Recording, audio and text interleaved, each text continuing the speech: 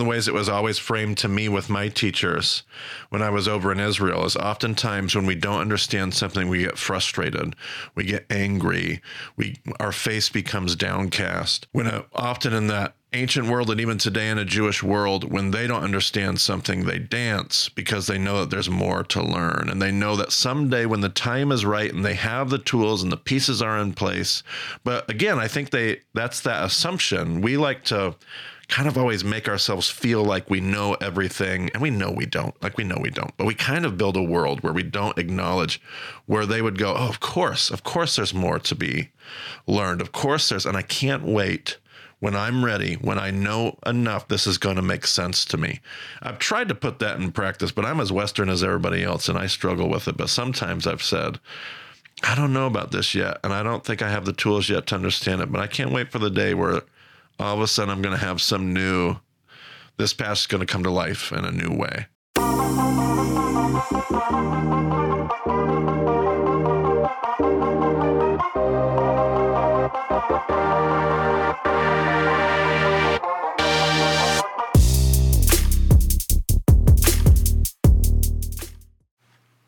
Well, hey, Into the Harvest friends, John Snyder here. Just want to welcome you today to our podcast. It's a great opportunity for us to learn from another, just disciple maker who's been making disciples for a number of years and has a desire to help you ask better questions of the Bible. So today I welcome in Marty Solomon.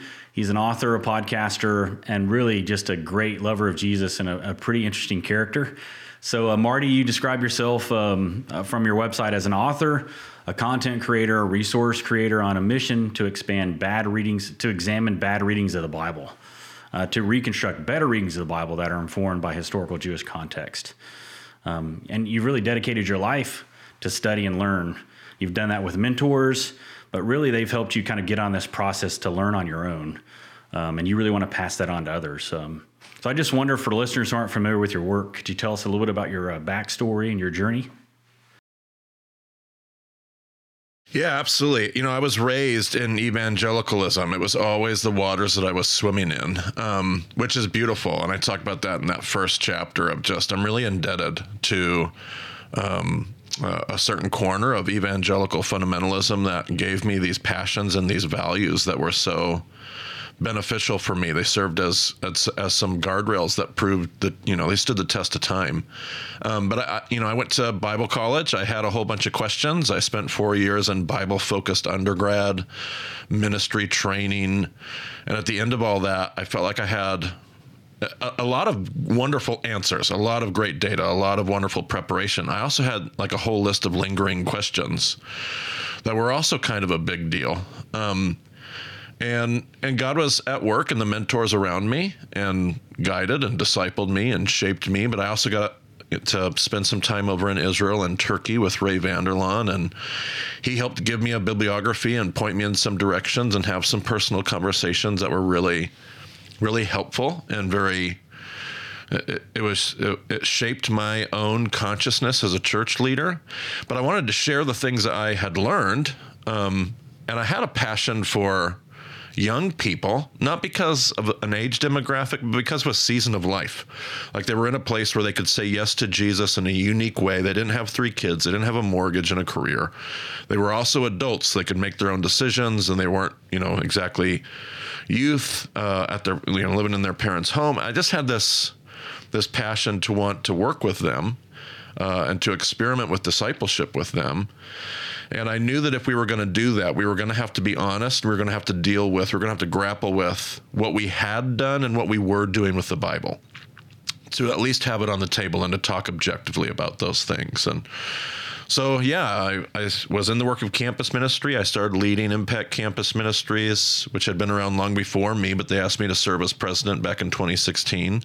That's actually what drove us to create the podcast, as I had to start traveling.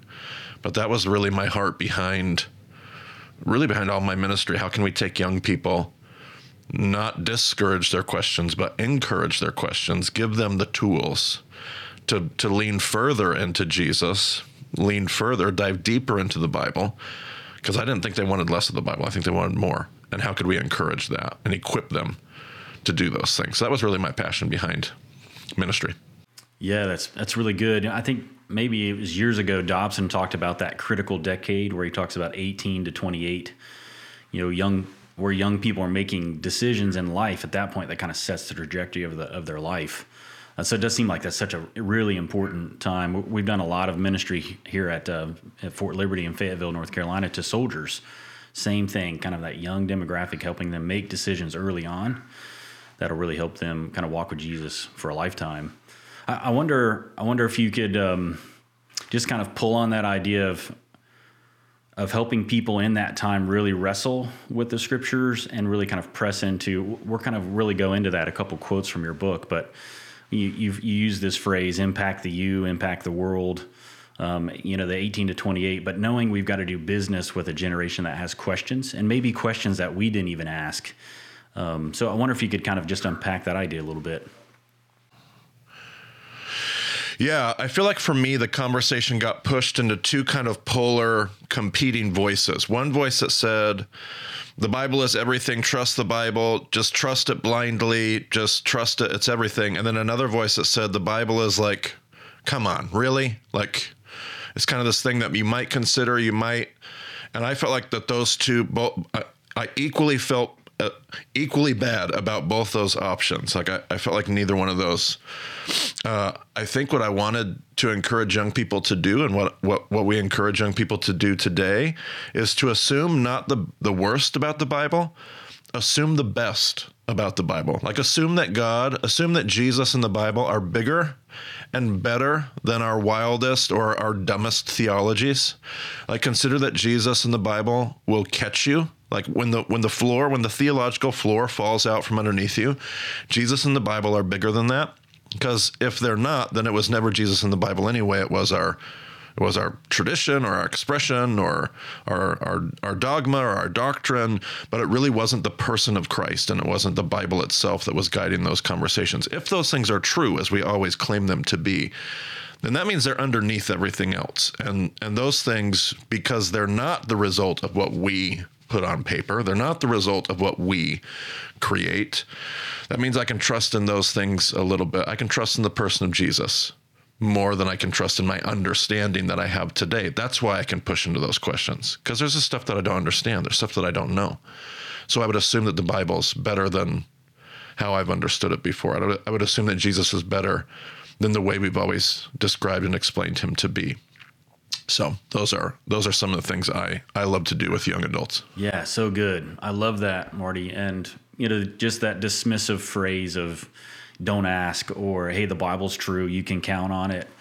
I believe one of the quotes you say that, our Bible can stand up to that. The Lord can stand up to that, those questions.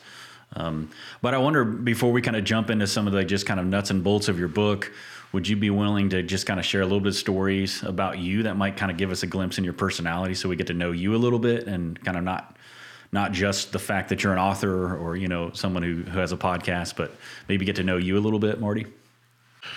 Sure. What are the things that I love to do? I'm a parent of two, so I've got a 15 and a 15-year-old daughter, 13-year-old son, and they have changed the way that I use my free time and my schedule. And that's okay, because I only got a few years with them at home probably left. And so I go to a lot of basketball games and a lot of football games. And my daughter is in Little Mermaid musical right now for her she's a freshman in high school, and this is her first musical opportunity. So it's a lot of fun. I'm on the road a lot, so when I'm home, I really try to be home. Probably the one hobby I get to partake in these days is hunting. I usually try to get out and do that once a year. Finally got to fill a freezer full of ethically harvested meat, and got to enjoy that. When I was younger, I was your athlete. I was your student athlete. That was kind of my MO. Kind of got all the good grades, never missed school, never missed Sunday school, never missed church, never missed youth group. Wanted to really excel in sports and athletics. That's really, I was following the track as best as, and my mom, you referenced Dobson earlier. My joke is always that Dobson was the fourth member of the Trinity in our household. Like my mom, she followed that track as hard as she could, and that's really where I was headed. Wanted to go play football, had a couple scholarship opportunities to go try to pursue some of that. Wanted to go into law, maybe politics on the back end of that. So that was really who I was. And then somewhere around my senior year, I started to develop kind of my own faith that wasn't handed to me by my parents, that wasn't shaped by my youth minister, but me realizing, oh, do I believe these things?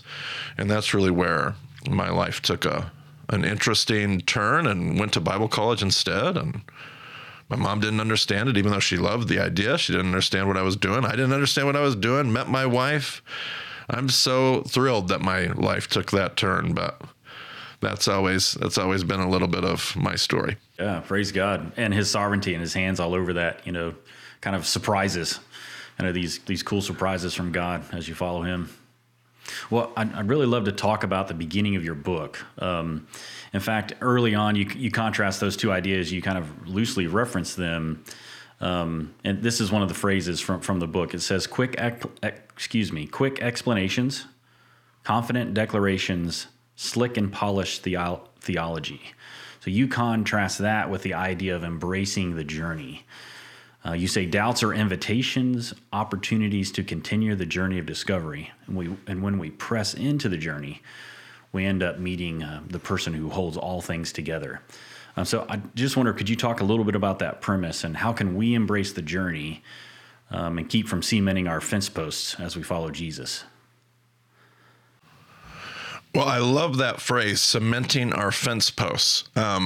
Because the fence is helpful, the fence is useful, and yet it was never really about us putting up fences anyway. And yet those things serve their purpose. And yet there is a person, the person of Jesus behind. We get really enamored with the fence posts, like we really do. We really want to put those things in the right place. We really want to make sure it's an effective fence. And so we really want to get that right. And we get pretty enamored with, pretty focused on, obsessed at times even with those fence posts and the job of putting them up. Realizing the whole time that there's this larger thing, this larger reality. I don't know where the metaphor starts to break down, but the pasture that we're meant to dwell in is where we're supposed to be experiencing the person of Jesus and the stuff that I can't really put in a systematic theology book. Call it mystical if we need to, whatever, but it's what the Spirit of God is doing in us. It's the way we get to meet Jesus in the mornings, in the places where we create space, and Jesus talks to us and he shapes us. I just had a quote on my whiteboard this morning from Strahan Coleman that says, in God's economy, transformation happens through revelation, not through information acquisition, not through data acquisition.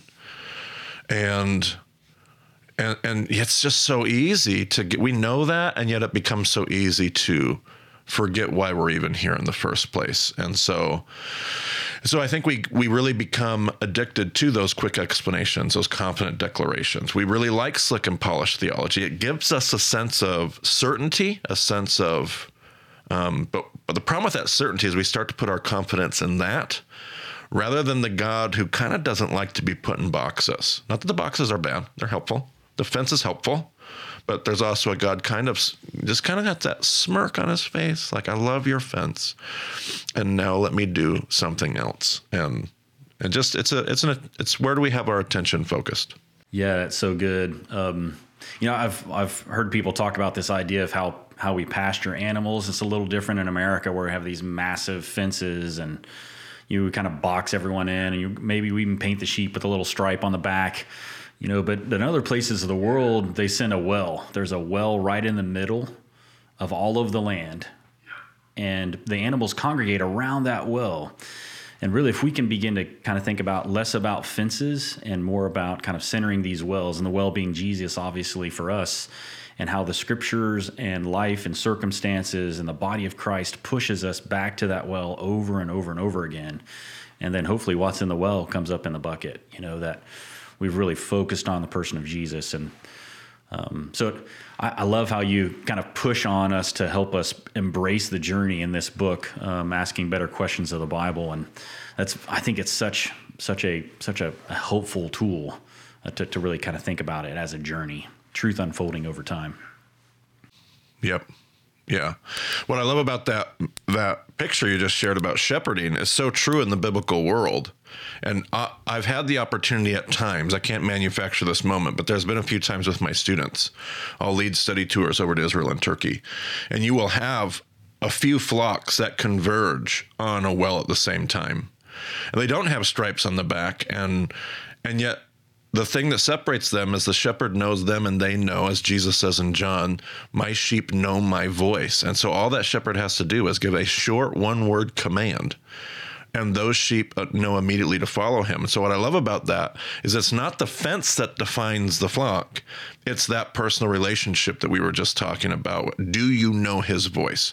Do you know Jesus, or do you know about Jesus? And so that's part of I think what we were getting at. Yeah, it's so good. You know, I've heard you talk with other folks and on your podcast about this idea of deconstruction, and you describe that as spiritual puberty. So deconstruction kind of gets thrown around a lot, and generally speaking, Christians wig out about it. You know, like, oh no, don't deconstruct your faith. But for you, deconstruction meant actually I'm going to Jesus and the Bible. And one of the phrases that you use is, we seek to engage the Bible more faithfully because of its ability to connect us with the one who can transform all things. And man, you go on to paint this really beautiful picture. Nobody will fight for you more zealously, with more commitment and perseverance, with more forgiveness and compassion and love than the one we are examining in the scriptures, and that being Jesus. So I wonder if you could talk about the idea of deconstruction, this idea of spiritual puberty, and how Jesus and the Bible end up being these anchor points to help us as we kind of embrace the journey. Yeah, absolutely. Like, first of all, the conversation starts with that assumption that I think I've rarely found anybody that doesn't just, we're growing. Like, if we have the exact same faith 10 years from now that we have today, that will feel funny. Like we're growing, we're learning, we're being shaped. Whether the word, we're evolving. I don't know. Sometimes that word makes them break out in spiritual hives, but like, we are changing. We are being developed. That is a natural part of any healthy, growing person, physically, emotionally, relationally, and spiritually. Like, we're growing. I hope that the faith I have 20 years from now is more matured, more developed, more evolved than the one that I have today. If not, something's horribly wrong. And so that means that if we're growing, we're going to go through those awkward growth stages that we were so used to in our relationships and our peer circles. And I love the idea of spiritual puberty because that stage of life physically was awkward, and it was disorienting, and your voice is cracking and you feel like an idiot, and yet you have to go through it because everything that you're wanting to become is on the other side of that transition. And there are things to guide that transition well, and not everybody has them, but there are things in our life that help guide a good, healthy family, or a wonderful relationship with a mom or a dad, or good mentors. And not everybody has these things, but there are ways to help us go through that physical transition well. There are ways that help us go. And for me, two of those pieces are the Jesus and so we get anxious because we feel like deconstruction is going to pull us away from the faith. There's a fear behind that. And yet we can't get away from the elements that are in what we call deconstruction. Again, use the word or don't use the word, doesn't bother me much at all. But the reality of the elements that are in the process of pulling your faith apart, looking at the pieces that you assume, realizing you want to put some of them to the side, you want to throw some away, you want to embrace some of them even more. That's natural. That's not just natural, that's healthy. If those things are guided and directed by the person of Jesus, the wisdom, the beautiful, perfect wisdom of the scriptures, then we don't have to be scared of deconstruction. But when we fight it, we actually seem to push people away from not only deconstruction, but Jesus and the Bible at the same time. And that's what I always wanted to reframe, especially for young students. I wasn't going to try to keep them from the process. I wanted to encourage them to push into it. But head there with the two things that you know to be so true. Take them with you. Marty, that is so good. It really makes me think about the verse in John chapter 5. Jesus is talking to the religious leaders in John 5:39 and 40, and he says, "You diligently study the scriptures because you think that by them you possess eternal life. These are the scriptures that testify about me, yet you refuse to come to me to have life." So how do we live in this, this tension, knowing that the scriptures are going to teach us things, but really the scriptures are supposed to usher us into the presence of Jesus? And you use this phrase in your book where you say, "I often tell my students to remember the whole thing is about Jesus. Just Jesus, not Jesus and fill in the blank, or Jesus for a season or Jesus for a time." But so it seems like there is this real danger to kind of be theological and kind of have this real kind of rounded orthodoxy, yet not know Jesus. In fact, that was very true of the religious leaders of his time. So I wonder if you'd talk about how do we get onto this journey and maybe encourage parents and church leaders, pastors, youth pastors, disciple makers, how to help their disciples really press into this idea of, yeah, it's okay. We can wrestle with these questions. So I'll give you the floor. Yeah, absolutely. And it's a good question. And it's not that we need to reject all the things that often seem to get in the way, because it's kind of like defense. Those things are really helpful. I'm a part of a faith tradition. I'm a part of a certain denomination. I'm a part of a certain tradition, an expression of the faith that's been around for however many centuries. And that's a beautiful thing, but it's not the point. And so usually we kind of give students the impression, yeah, it's about Jesus, but not that kind of Jesus. It's about Jesus, but not their Jesus. It's about Jesus. Well, and we have to remember, it really is about Jesus. When I keep that centered, now I can actually embrace and focus on my tradition, not as the only thing that gets me to Jesus, but as a really helpful support structure, like scaffolding that I can stand on, because Jesus is the point. And here's why I find my tradition so beneficial and helpful. But there are other Christian expressions and traditions that also people have found helpful. And that is really important for young people, because they like to see the affirmation of other people's experiences. And so to be able to say, this is what I find beautiful about who we are and the way that we do this, but it's not the thing that gives you life. Jesus is the thing that gives you life. And it also happens the other way. So if those same students and young adults are listening to a more secular, worldly voice, it's the same thing. Well, Jesus is fine as long as it's Jesus, and as long as it's this kind of a Jesus.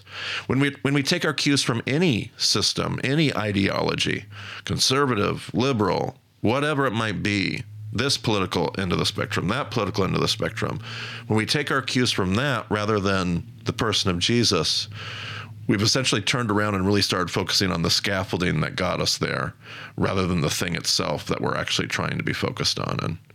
And so it's just about Jesus. And when the thing you're standing on gets you there, good. But that thing, if it comes or goes, isn't the most important thing if you're still looking at Jesus, if you're still talking to Jesus, if you still know Jesus. The other stuff, it was all just scaffolding anyway, so we'll be okay. Yeah, it's so good. We often use this phrase, don't trade the vehicle for the destination. So making sure, that we're not so excited about what helps us get to the place that we realize, like, oh man, I got this great Tesla, but really I'm parking it more than I'm driving it, So how do we make sure we keep the destination in focus and not the vehicle that gets us there, So it's really good. Well, one of our goals on this podcast is to help people live an ancient faith in modern times, that God himself is unchanging. The scriptures usher us into this idea that God is eternal. He's the beginning of time all the way through to the end of time. So how do we have a more faithful engagement with the Bible? We're getting ready to launch a series where we're really going to focus and help people dive into the scriptures and ask good questions. And that's really why we wanted to have you on, to have folks kind of have this resource in their hand about asking better questions of the Bible. So you actually state this in your book on page 9. You say translations and cultural context. Then you ask, which translations? Written to me or to historical audiences? When we don't consider these, don't we risk presuming that we are the ultimate authority? And isn't it readily apparent that our perspectives are wildly different from the ones the Bible assumes? And so you kind of alluded to this earlier during your intro, but I wonder if you could just unpack those thoughts for us. I think that is so good as we think about a faithful engagement with the Scriptures. Yeah, absolutely. It's very common for us to feel like the Bible is kind of this abstract book that exists in a vacuum, that it's always kind of written to me. And that's not to take away for a moment how the Holy Spirit takes the Word of God and speaks to us through the Word of God. Don't want to do away with that at all. But as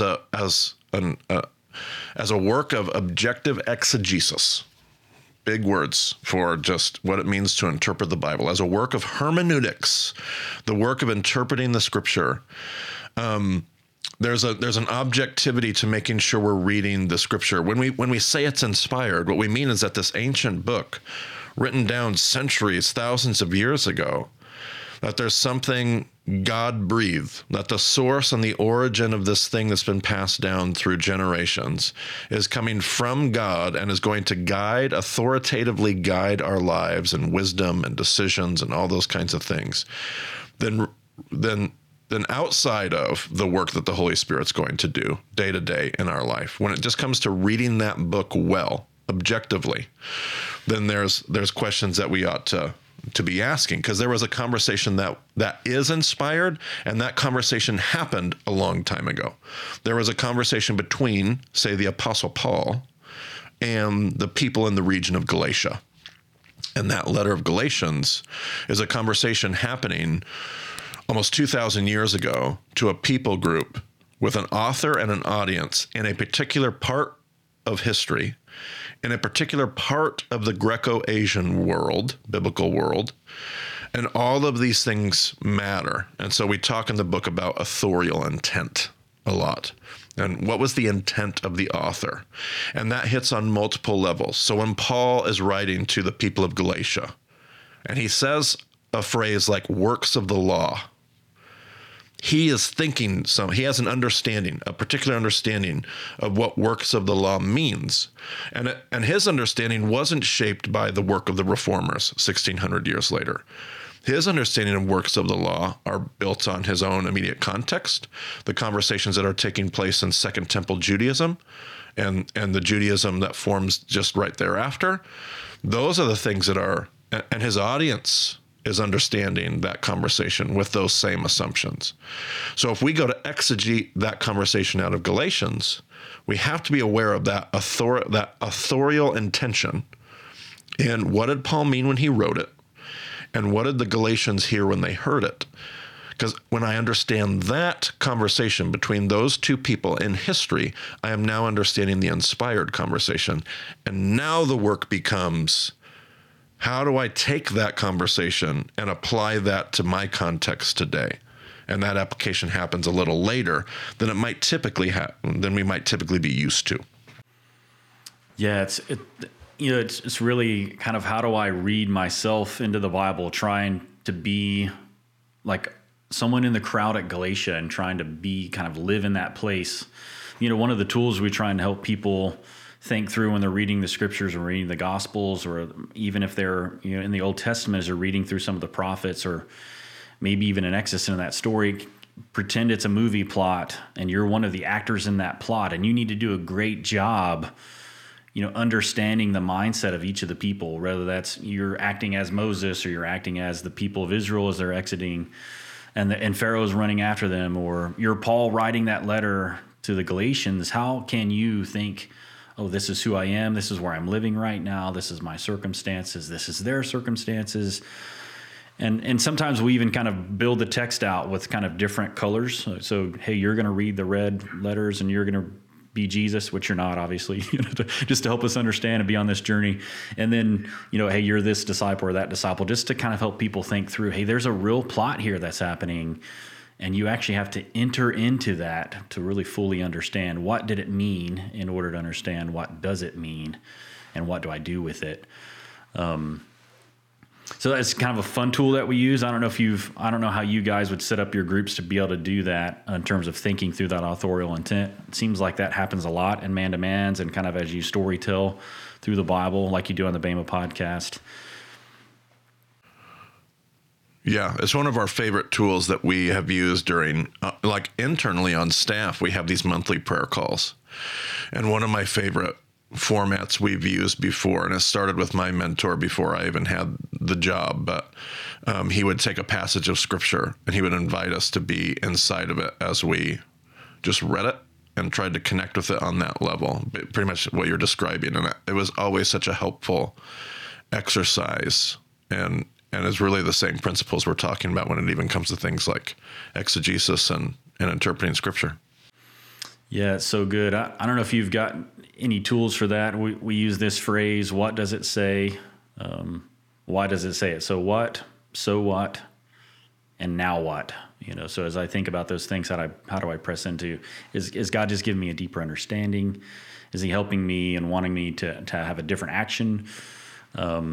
It's basically observation, interpretation, application, all kinds of different of those same common tools with maybe a little spin on them. But how do we have this faithful engagement with the scriptures? And really it's this invitation to never stop learning. I believe it was on one of your Bama podcasts. I might butcher it, so you'll have to jump in, that, when we think about it in a kind of a Western Christian culture in our context, we think, oh, there's something I don't understand about God and I'm frustrated and it makes me just, what do I do? And kind of grab tighter.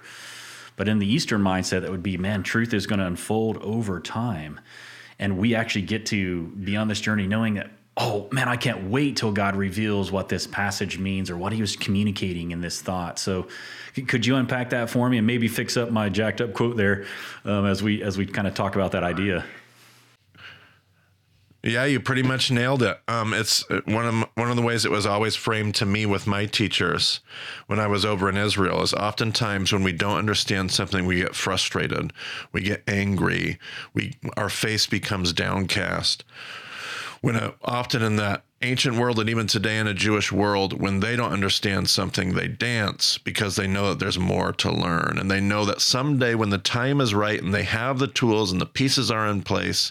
But again, I think that's that assumption. We like to kind of always make ourselves feel like we know everything, and we know we don't. But we kind of build a world where we don't acknowledge where they would go, oh, of course there's more to be learned. Of course and I can't wait when I'm ready, when I know enough, this is going to make sense to me. I've tried to put that in practice, but I'm as Western as everybody else, and I struggle with it. But sometimes I've said, I don't know about this yet, and I don't think I have the tools yet to understand it, but I can't wait for the day where all of a sudden I'm going to have this past is going to come to life in a new way. And that's always an encouragement. Yeah, it's so good. And if we recognize this, right? So I've read this passage, so many times, or I try and make a goal of reading the Bible, once every year. Sometimes I make it, sometimes I don't, but, and then constantly you're kind of reading through the Gospels. But the cool thing is every time you go through there, you recognize, wow, I've never seen this before. This is a perspective of the Lord that I've never seen. And it really is this kind of dancing moment when he reveals, but can we have that dancing moment when we're asking the question, and how do we really embrace the journey? So that's really fun, and it's fun to watch the light bulbs go on with young people as they're, wow, God showed me this in the Bible. So that's really cool that you're helping folks do that. I think your book does a great job of that. You use a phrase that you borrowed from, is it Dr. Berge? How do you say his name? Do you know? Dr. Burge, yeah. Dr. Gary Burge, yep. Yeah, he says, he calls us, we have to be aware that we're literary tourists. And then you exhort us, be aware of your tourism. So I think that's another great tool when we talk about hermeneutics. Yeah, absolutely. I thought it was a really helpful word picture, because I think we feel like we kind of own the Bible, like the Bible is ours. And it is for us. The Bible's for us in every way imaginable. But yeah, we've received it through, this library, this biblical library we've received through generations and generations, and a historical little journey it's been on. And so we have to always remember, as we would if we visited any country or land or new city for the first time, I don't know these streets. I don't know where I'm at. I don't understand the culture. And you could overdo that, but I love that word picture of when you go to the Bible, remember that it's not your normal world. It's a different world you're stepping into, which means what are you going to need? You're going to need some locals. You're going to need a guide to help you. And there, wonderfully in our world, there are so many tools, and in an information age, that we can find a lot of different things that can help guide us into that world and help us ask those questions. So I'm glad I live in 2023 with this awareness and not the middle of, say, the 1800s with this awareness. And I'm glad that God has always worked in every age exactly with what the people of God needed. It just feels like in this age, with what we have at our disposal today, God's still at work and wants us to steward that well. Absolutely. Yeah, praise God for that. You're exactly right. There's really this idea of embracing God's sovereignty in our time frame and trusting our circumstances and trusting the tools and trusting the people God brings into our lives. It's just another reference to the goodness of God and his pursuit of us as his people. And we're kind of, sometimes he's out in front of us, we're holding on, and sometimes he's back behind us trying to pull us back and help us remember. And you just think, just keep our hands clasped together, and we're probably going to be okay in this terms of having a faithful engagement with the scriptures. Well, there's no way, as I looked through your book, I was thinking, well, this is how we would handle the first 5 books, and then there's the books of poetry, and then you have prophecy and wisdom. And I just really want to encourage our listeners that as you study the Bible and you're in these different pictures and different places, and that you have to realize that they're different styles because they usher us into the presence of God in a different way. I felt like you've done a really great job with that, Marty, in your book of how do we understand the prophets? How did that work together? What are they saying? How are they saying it? How about the difference between, say, Kings and Chronicles and things like that? You've done a great job just helping people see that. So I just wanted to give, to our listeners, give them a shout out to just say, you got to check out the book. There's no way we actually could kind of pull all of those things in together in kind of a 50-minute podcast here, but great job on that. I don't know if you have any things that you would talk about just in terms of maybe an overview of how you would kind of think about those books. I know you've kind of got a preamble and an introduction and kind of this trajectory towards Jesus, but I don't know if you'd want to say anything about that for our listeners. Yeah, well, you've done a really good job setting it up and choosing to, have a lot of our conversation in those first couple chapters, because that really is the right place to do it. The book itself is basically, once you get to that quote by Dr. Burge, that's what the book is designed to be, is one of many. There's going to be many, but it can be one helpful guide that can help us walk through what I call the biblical library. The Bible is this seamless story. I usually always teach it as a narrative with an arc, and we do talk about that in the book, and yet that narrative has come to us through what I like to call the biblical library. There's the books of Moses, and then there's history, and there's prophets, and the Psalms are not the same as 2 Samuel, and the prophet Amos is not the same as the letter to the Philippians, and gospel narrative is not the same as Revelation and apocalyptic literature. So there's a chapter in the book for essentially every little section in that biblical library to say what's unique about the books of Moses, and what is unique about history, and why are the prophets, why are they hard to read, and basically just takes one chapter to walk into every section and say, here's what's in this section. Here's some of the questions that I would recommend asking just as a starting place. Here's some tools and resources. And the book is basically meant to just get us into those rooms. It's not going to answer all the questions. It's not going to do all the work for us, but it might allow us to not be intimidated by the library so much. And that's really the design of the book. It might give us just enough tools to get started on a new journey. Yeah, that's so good. Marty, I love how you and Brent, every time you start a podcast early on, it's, all right, let's do a recap. And you kind of just walk through almost the entirety of the Bible to where you're at on the show. I don't know if you remember this. There was a kind of a program that was popular for a while called Walk Through the Bible.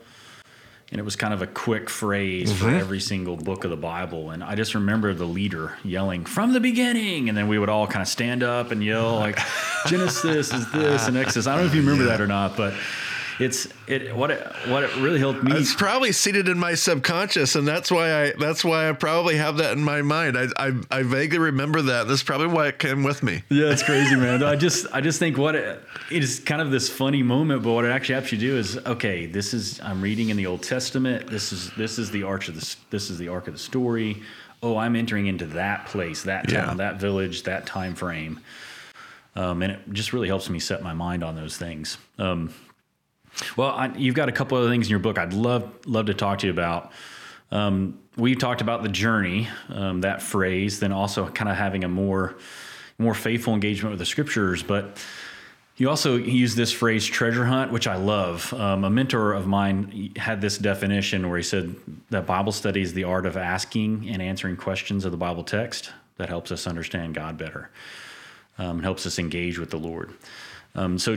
He says art, not science. So that's fun. I'm a musician. I think you're a musician as well.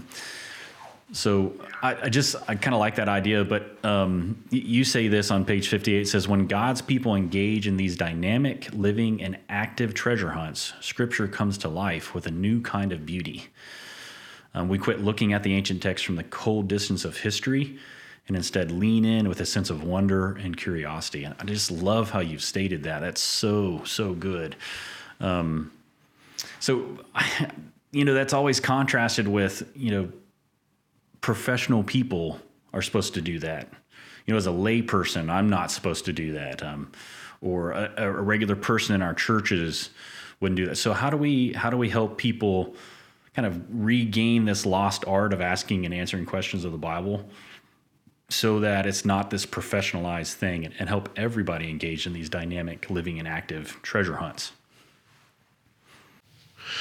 Yeah, well, I really appreciate you catching that dynamic tension. And usually we've gone one direction or the other historically. We usually have a very high regard for the scholars, the priesthood, the people in charge, the folks that are supposed to do this. Or we have a very, the priesthood of all believers, everybody's an armchair theologian, nobody is special.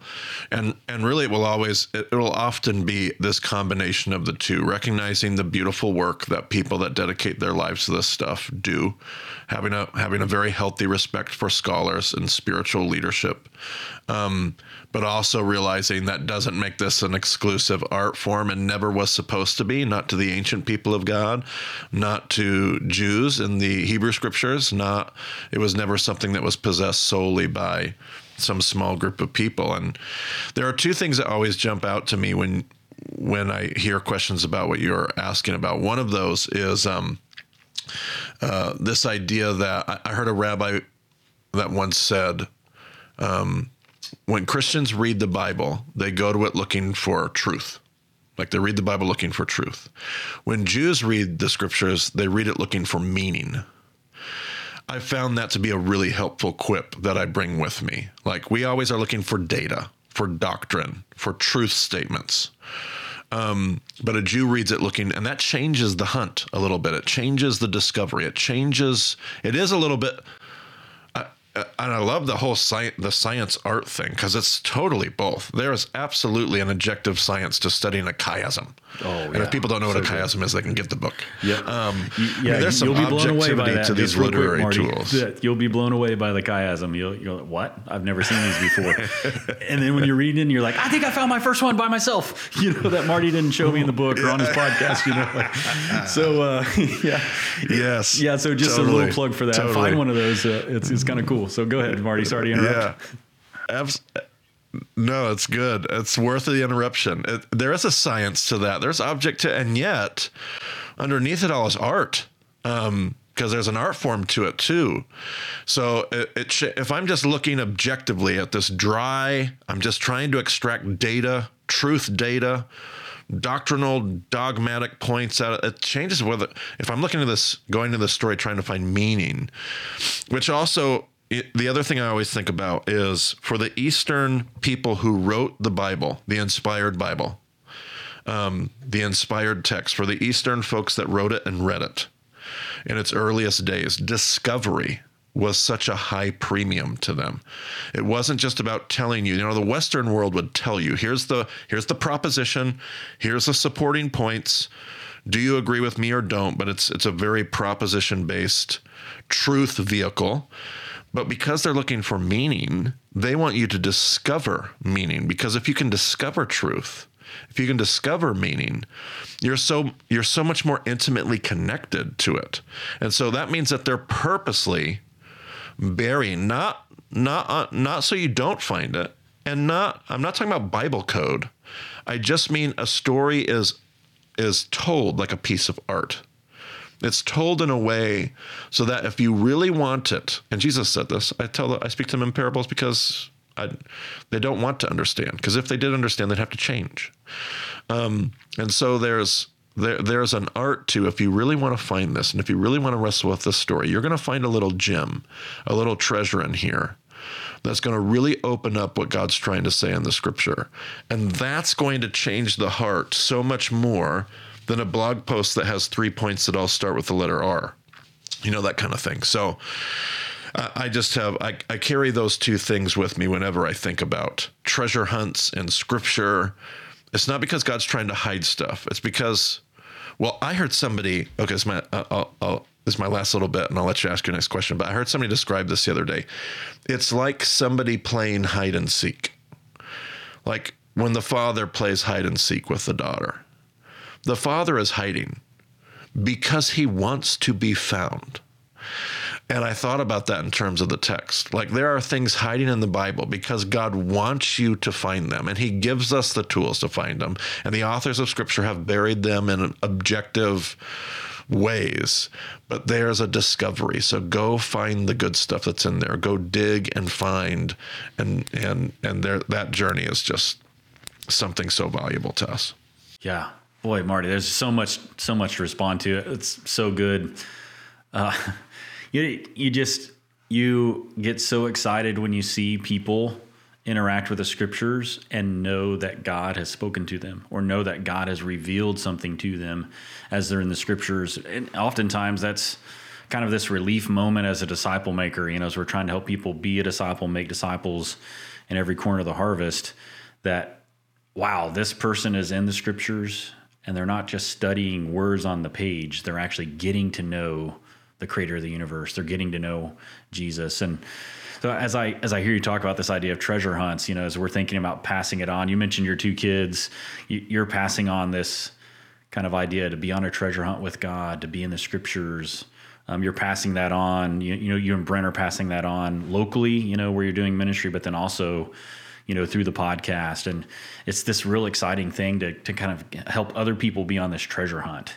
But so I can't tell folks how exciting it is if we can help people really capture this idea of you, me, a group of us in the scriptures together, discovering who Jesus is, and we're passing that on for generations and generations to come, not just physical generations, but spiritual generations as well. I'll go on with the next one. I don't know if you got a comment on that one, but go ahead. No, it's the communal, and that's just true for so many corners of our faith, including the Bible, or maybe even especially the Bible, that it's always been such a personal me and Jesus, me and God. And it's always so helpful to be reminded this is about we and God, us and God, about generations that are directly connected to me through my children, through the spiritual children that we all have that are watching us and coming up behind us. And we're stewarding the church right now at this time in history. We'll be handing that off, and we're already handing that off to the people that are behind us. Always, always helpful to be reminded of because our Western American narrative and perspective is not typically going to remind us of the we part of the faith. It will always do a much better job of going the me part of the faith. And so I think it's always a helpful reminder. Yeah, you referenced that actually in the book a couple times, misreading the scriptures through Western eyes. It was that I read that book. It was very helpful. And we've just been in the scriptures, every Sunday I meet with a group of about 20 or so of us, and we break into small groups, but we've been in the scriptures together kind of studying the same thing. We just realized, but it just became so clear how this is a we and an us. It's not a you singular. But you kind of mentioned this in the book, actually. You could probably begin to read every you as a plural. Maybe that was on one of your podcasts. Just to kind of get in the habit of, okay, it's a group here actually that's kind of moving us beyond intense individualization, but moving us towards how do we work as a community. A close mentor of ours that just recently, a few years ago, went to be with the Lord, was a Pearl Harbor vet. Jim Downing is kind of a hero of the faith for many of us in kind of the disciple-making circles. He would travel all over the place. You know, guys learn how to do email when he's like 75 and learning PowerPoint when he was 100, and was always kind of this learner, constantly just pulling in information. It was real inspiration. But he talked about one of the common links that he always saw when he went from community to community, that was kind of making disciples and proclaiming Jesus, was there was a group of the leaders that came together and they were constantly studying the scriptures and wrestling the scriptures together with each other. And you kind of reference this in your book. You say, I imagine teaching the people in my church how to read the Bible like this, equipping them to have a similar experience as be part of a communal conversation rather than a bunch of individuals studying the Bible in their bubbles, their own personal bubbles. So I just wondered could you give us some ideas? What are some practical ways readers, those who want to follow Jesus can create opportunities for this approach to God's word, and disciple makers can help their disciples kind of grow in this way? Yeah, absolutely. And I don't know if I'm sure that there's got to be so many different offshoots of this idea, but the idea of discussing the Bible and studying the Bible in groups of people together, having those conversations. We talk a lot about small groups today, and oftentimes when we talk about small groups, it's always about church growth or church assimilation. But part of the beauty of small groups is the idea of studying God's word together. And even then, we can still be in a group and still be asking very personal questions about what is Jesus telling you and what are you hearing about what you're going to do. And those are good questions. We shouldn't get rid of those. But we should work hard to find those other questions, which is what is God telling us? What is God asking our church to do in the city in which we live? What is God asking us? How is he asking us to respond to this situation? Not just as individuals, but together as a group of people, because it's very common in our churches. We have a lot of individuals that have come together for a common purpose. We listen to the same sermon, but it's still a very individual transaction. It's very individual growth that's done together. And it's hard for us to kind of transcend that and ask a much bigger question about what are we learning and what is God doing in us? That was the more common assumption that they would assume in the biblical world, that backwards. They would ask the us question and then later ask the question about, okay, what about me?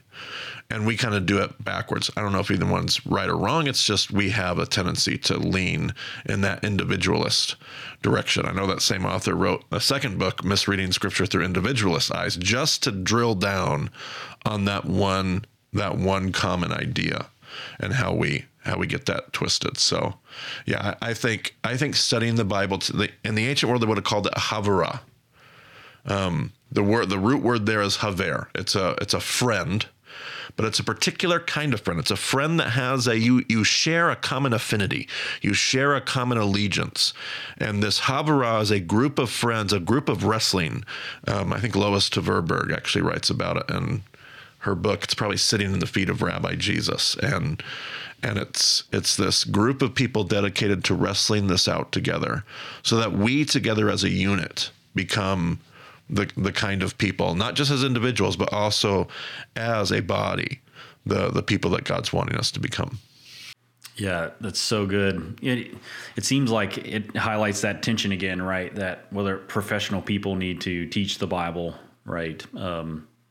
Or we need to make sure we're tight on our theology. There's always this tension, right, of orthodoxy, orthopraxy, but also like kind of make sure we get our doctrine right versus, heresy, so one of the things you talk about is this idea of Shammai and Hillel in your book, and how they had these different kind of perspectives, and Jesus was kind of walking into that context. I'll read the quote. It might help set it up for us. And you say this: there's still an awful lot of Shammais dressed in Jesus's clothes who run around in modern day evangelism. We struggle to live out the love ethic of the Gospels, and how we read the Gospels matters because it should change how we live the Gospels now. So I wonder if you could just kind of set up that idea of the Shammai and Hillel. I know that's kind of a big concept, but the follow-on question is, how do we do that in church? How do we do that in a group where there's going to be kind of these warring factions, so to speak, or kind of perspectives? Rather, easy ones that come to mind are like predestination and free will and things like that. So how do we navigate that as we try and shape community, or our listeners try and shape community they participate in? Yeah, it's a great way to set up the question, because it shows us that the world of Jesus wasn't a whole lot different than the worlds there were often two competing. In fact, in Judaism, it's almost assumed there's always two competing worldviews, because it's those two things that help us grow and learn and hold us in tension. And yet one ends up taking, over the course of that wrestling match, one does end up taking kind of precedence and ends up shaping the conversation. And yet how you got there was between this back and forth. So in Jesus's day, there were these two schools of thought. And it's somewhat poetically phrased this way in Jewish history, but there's the school of Shammai. Shammai represented a obedience-driven hermeneutic. I'm going to read the Bible with my lenses set, my prescription set on my glasses to obedience. I'm going to read every tension. I'm going to read every law. I'm going to read every story looking for meaning through the lens of obedience. I think the whole scripture is about being obedient to God. And then there was another school of thought, and that was the school of Hillel. And Hillel believed that the lens that you were supposed to read the scripture through was love. And these two rabbis existed 1 to 2 generations before Jesus, really the generation that preceded the ministry of Jesus was the generation where this became, kind of saw its peak of debate. And everybody's arguing about, is it love? Is it a love hermeneutic? Is it a love perspective? Is it about loving other people, or is it about obedience? And obviously Jesus wanders into these debates very clearly. He's asked these questions. Which side do you side on? And I think a lot of us today would probably be like, I bet he took a third road. And the answer is he didn't. He usually almost always sided with Hillel, all but one time. He sides with Hillel. And that's instructive for us. It tells us that there are two different ways that we're often, even today, we're still driven, challenged to read the Bible through two different lenses. Do we read it through the lens of there's a moral ethical code that God expects us to follow? And the answer to that is obviously yes. But is that the dominant lens you read the scripture through? Hillel wouldn't have said there wasn't. Hillel wouldn't have said that obedience doesn't matter. The debate was on which set of glasses do I put on? And then we're always tempted to read the Bible through the lens of love. And Jesus stepped into that and he said, I'll answer that question for you. It's the love lens. And any group of religious people, Jews, Christians, any group of religious people, there's always going to be a temptation because of the helpfulness of those fences we talked about at the beginning, because of the helpfulness of the scaffolding, because of the helpfulness of the structure and the moral and ethical conversations and those codes that help give life and expression to faith. There's always going to be a temptation to say that it's those codes and it's that obedience that is the driving point of this whole story. And the challenge is to always remember it's the love of God. And that's why those codes are important, because of what those codes do to people. Because God loves people and he wants people to love him. And to just remember which one of those schools of thought. It's just easy. And we do have a lot of Shammais that run around in Christianity today. It's just easy. It's an easy thing to and it's easy to understand, to be quite honest. It's easy to throw rocks at them too, but it's easy to really understand why we gravitate in those directions. It just seems so helpful. It seems so clear. It seems so efficient, and love. Well, that's just problematic, and that just causes. And yet Jesus says, yeah, but behind it all, that's the thing driving the day. Yeah, it's so good, Marty. It's this picture of what I really truly understand about God. Is he a rule maker, or is he a relationship builder? And what is he ushering me into? Is he ushering me into rules and regulations, or is he ushering me into his presence and into his person? And, I just love that Galatians 2:20. I have been crucified with Christ, and I no longer live, but Christ lives in me. So just this picture of I'm ushered into relationship. I'm not ushered into rules and regulations. And really, isn't that what can kind of create some of this tension in our lives where, okay, I have to obey,